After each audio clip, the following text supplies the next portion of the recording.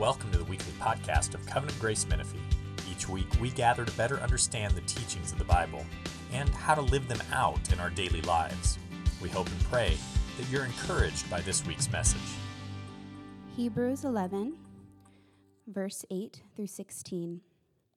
By faith, Abraham obeyed when he was called to go out to a place that he was to receive as an inheritance. And he went out not knowing where he was going. By faith he went to live in the land of promise, as in a foreign land, living in tents with Isaac and Jacob, heirs with him of the same promise. For he was looking forward to the city that has foundations, whose designer and builder is God. By faith Sarah herself received power to conceive, even when she was past the age, since she considered him faithful who had promised. Therefore, from one man, and him as good as dead, were born descendants as many as the stars of heaven, and as many as the innumerable grains of sand by the seashore. These all died in faith, not having received the things promised, but having seen them and greeted them from afar, and having acknowledged that they were strangers and exiles on the earth. For people who speak thus make it clear that they are seeking a homeland. If they had been thinking of that land from which they had gone out, they would have had opportunity to return. But as it is, they desire a better country, that is, a heavenly one. Therefore, God is not ashamed to be called their God, for he has prepared for them a city. This is the word of the Lord. Let's pray. Father, we thank you for this word, and we're excited to open it up and hear what you have for us, Lord. But even as we think about the faith of Abraham and Sarah this morning, we're reminded of the violence and the suffering that's going on in the land they dwelled in. And so, Lord, we ask that you would bring peace and security to that land, to the land of Israel and Gaza and the surrounding areas, Lord. We pray that you would draw a multitude to yourself, Lord, as we think about in the past in that land as Jesus was walking and crowds were flocking to him. We pray, Lord, that the people of that region would flock to your son, Jesus, Lord. Please send revival there, we pray. We pray you send peace. And we know, Lord, that soon you will come. And as the prophet Isaiah says, you will judge between the nations and decide the disputes of all people. You will make them beat their swords into plowshares and their spears into pruning hooks. Nation shall not rise up against nation, neither shall they ever learn war again. We ask, Lord, that you would come quickly, that you would bring peace and justice, that you would make all things new. We look forward, Lord, to your Son, the great Prince of Peace. We ask him to come and reign over this world and make all things new. We pray your kingdom come, your will be done on earth as it is in heaven. And Father, as we open this word, we just pray you would give us eyes to behold wonderful things in it. Give us faith to desire and receive the promises of Christ here. Lord, we pray that we would leave knowing that we had met with you, the living God. We know you're going to meet with us, and we're excited about it, Lord. Please have your way in this room, we pray in Jesus' name. Amen. So we're in Hebrews 11, and if you don't have a Bible on you, you could just Google Hebrews 11 ESV, Hebrews 11 ESV, and you could follow along. And it's better if you follow along. This section we're in, Hebrews 11, is commonly called the Hall of Faith, and it's a gallery of Old Testament believers. And remember the reason we're here. The book of Hebrews is really meant for an original small band of Jewish Christians living in the first century, and because of persecution and possibly pressure from relatives and things like that, they were tempted to return to Judaism, tempted to leave Jesus and return to their old lives. And so he's encouraging them in this book to cling to Christ. And he encourages them that it won't be much longer, and that the reward for being in Christ is great. He's going to fulfill all his promises. And so faith is the way, guys, that we do hold fast to Christ. We hold fast to him by faith. And this chapter is meant to strengthen our faith so that we'll trust the Lord more as we see how they trusted him and how he came through again and again. And so this morning we're going to look at the faith of Abraham and Sarah.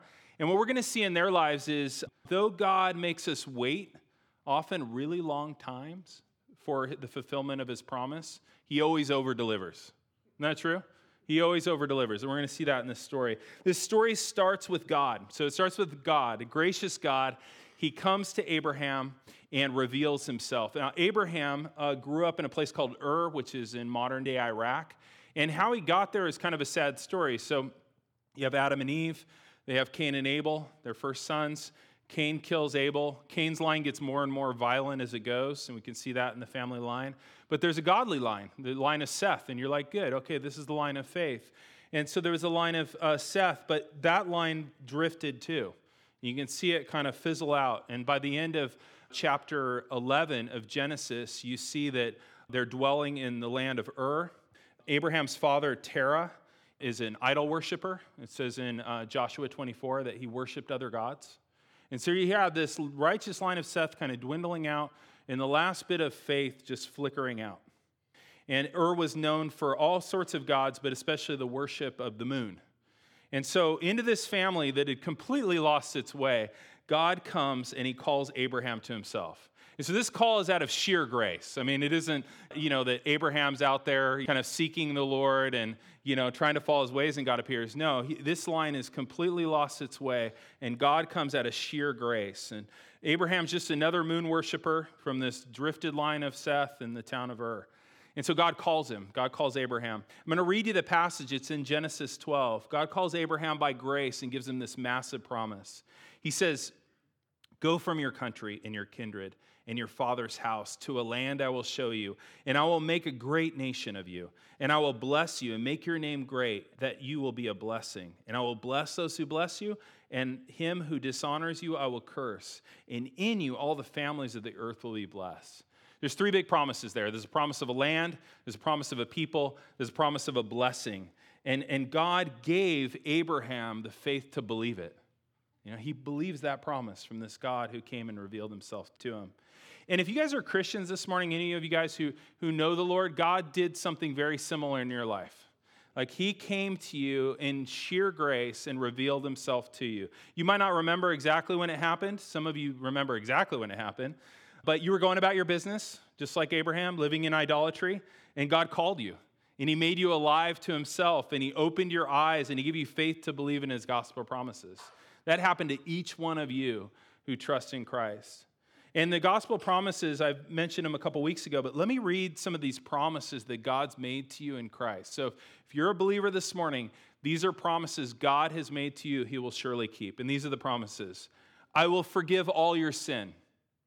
I will live in and through you. I will never leave you. I will always hear you. I will meet your every need. I will return for you. I will resurrect and restore all you've lost, and I will cause everything that happens to you to work for your ultimate good. Does those sound good?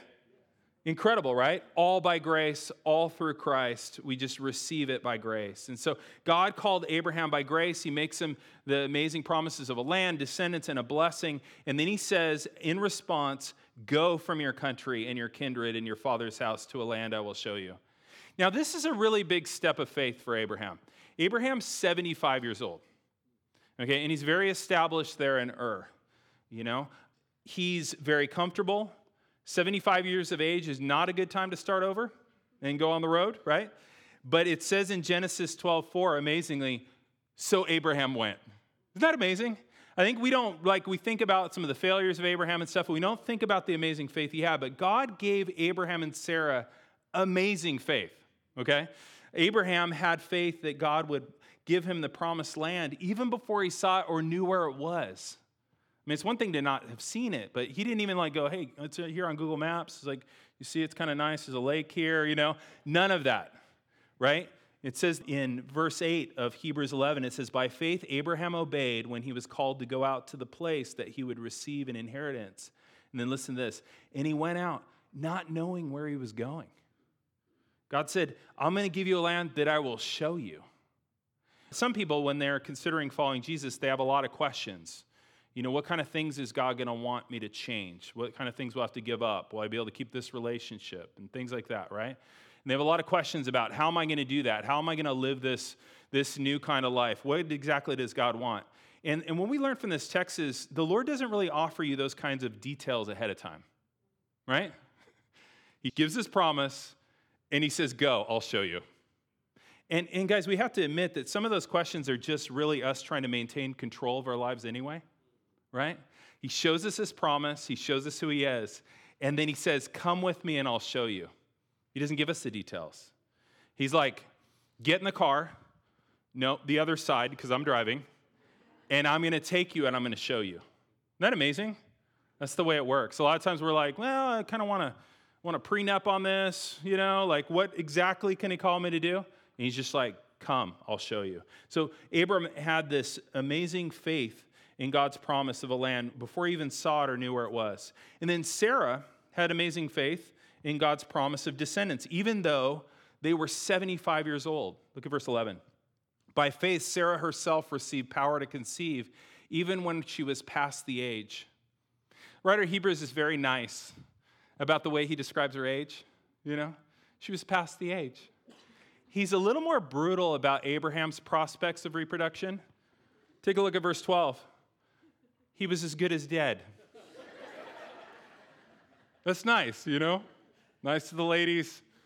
You're as good as dead. But Sarah still had faith in God's promise. Remember in verse 1, it says that faith is the conviction of things not seen. And here's a great example of that, because there was nothing in their circumstances that would lead them to believe they were going to have kids. Quite to the contrary, right? So why did she believe? Look at verse 11. It says that Sarah considered him faithful who had promised. Isn't that a great reason? Isn't that a great reason to believe in the promises of God? I listed all those promises that God has towards you.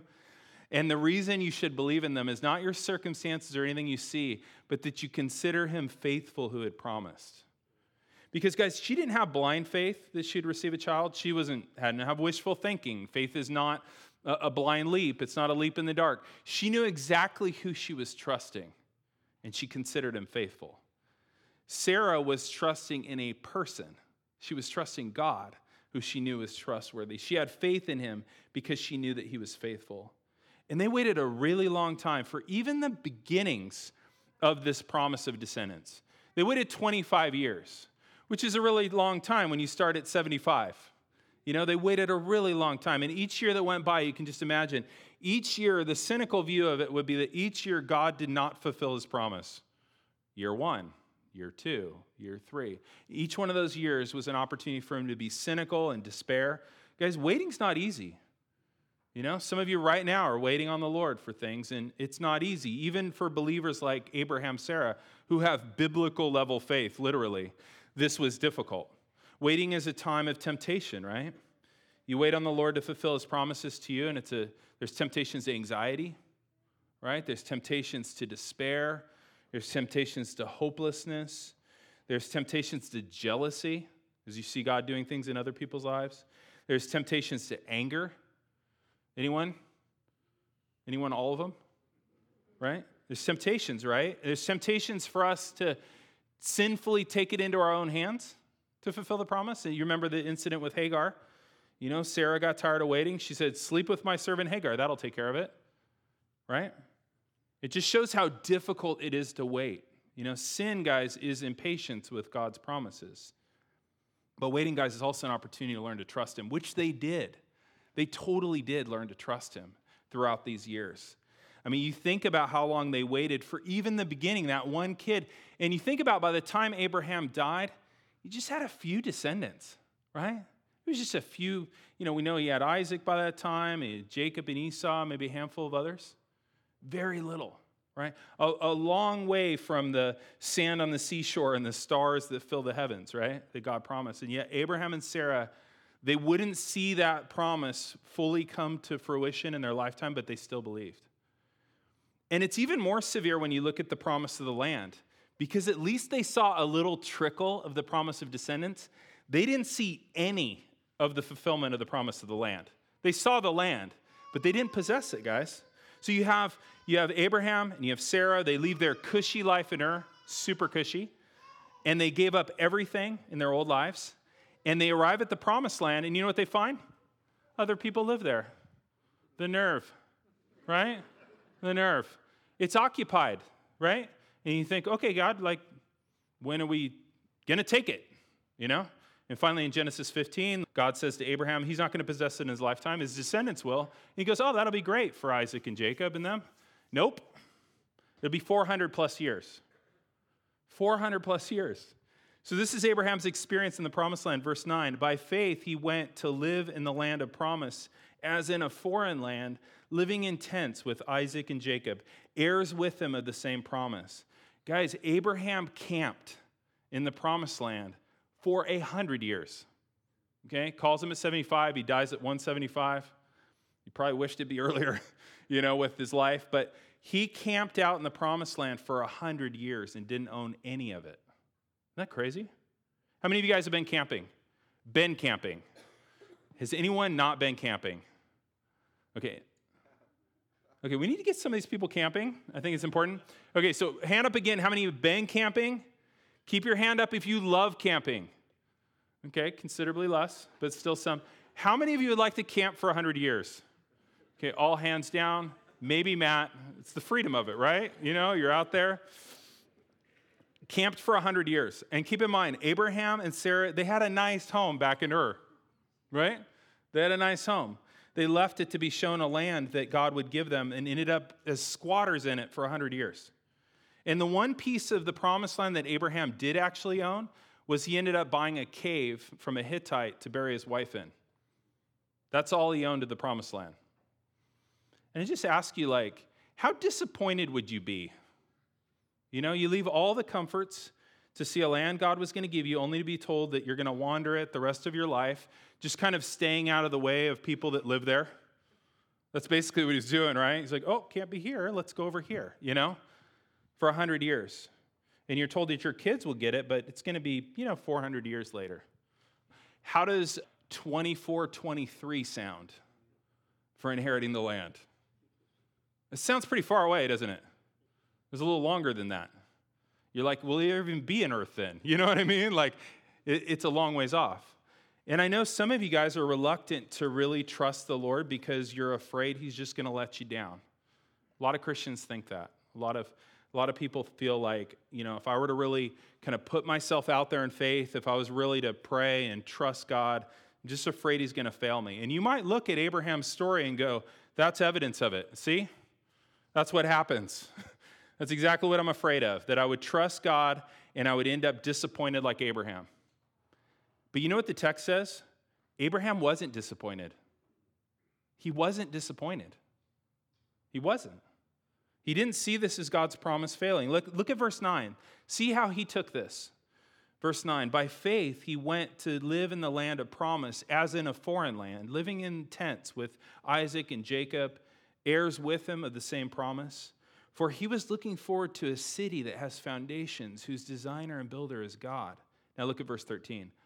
These all died in faith. He's talking about Abraham and his kids and their families.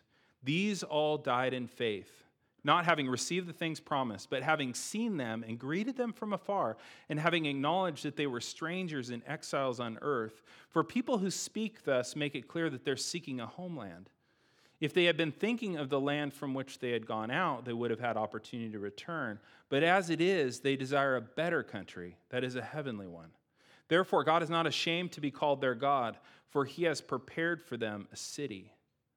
Abraham wasn't disappointed that he didn't possess the land in his lifetime because Abraham had a lot longer timeline, a lot longer perspective on his life. His life did not just include that 175 years. He had a longer perspective of the timeline of his life. And with his eyes, with the eyes of faith, he saw something coming in the future that kept him going. Verse 13 says that Abraham saw the things God promised, and it says, greeted them from afar. So you're thinking okay, so Abraham's looking at something in the future, and he's greeting it from afar. I just want you to imagine this. Imagine Abraham. He's out on the plains of Canaan, right?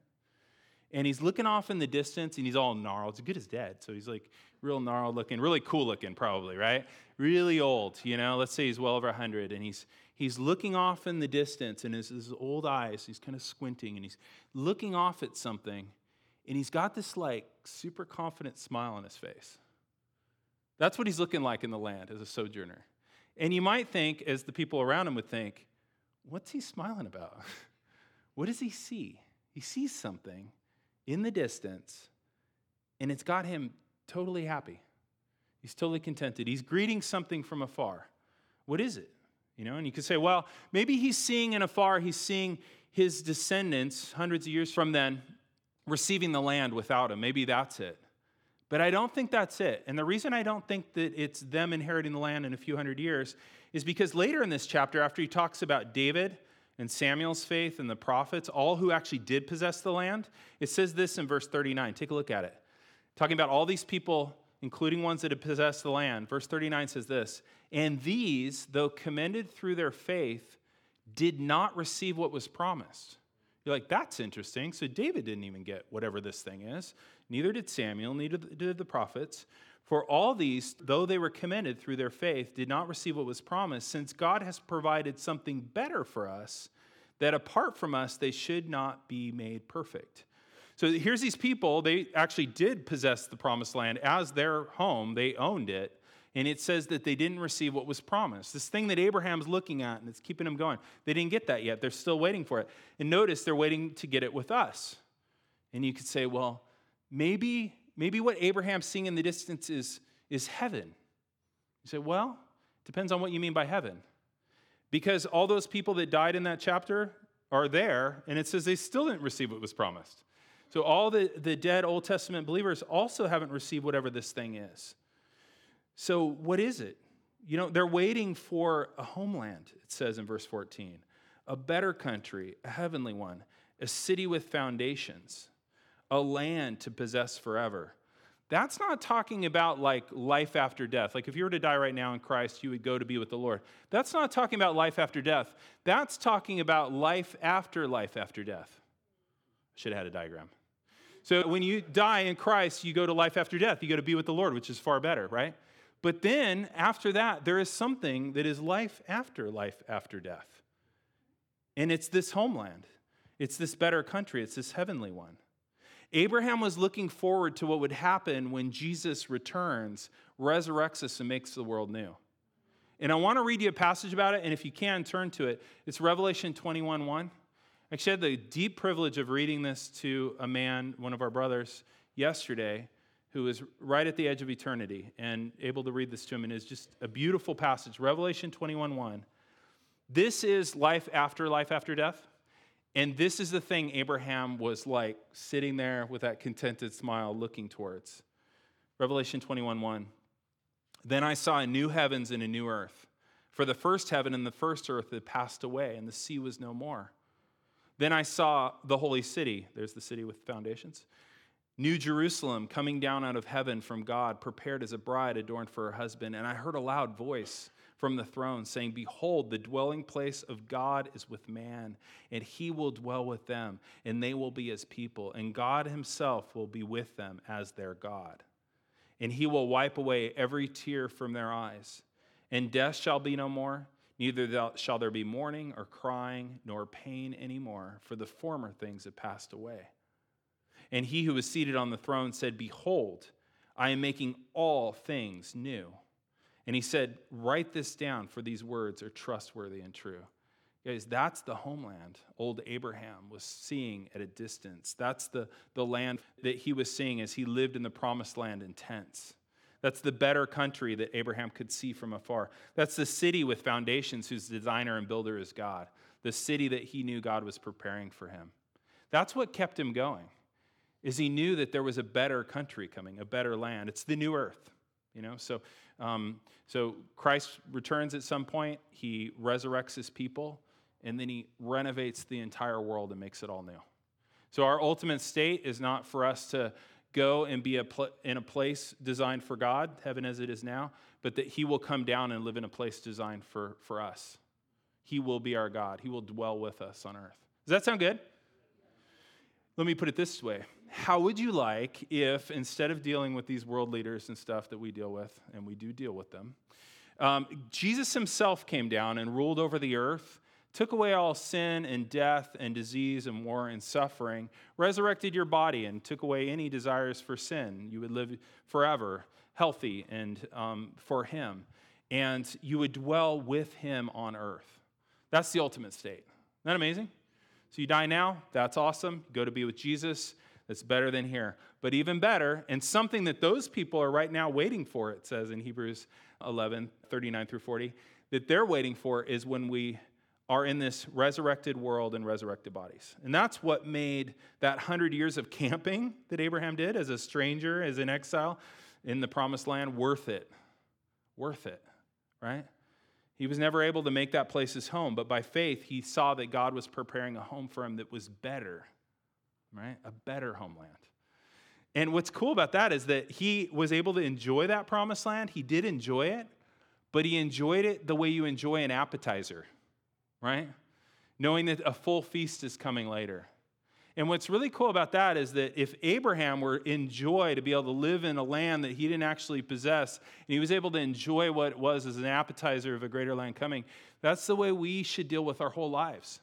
Everything we have in this life, every good thing we've experienced is just merely an appetizer of the world to come. It's an appetizer.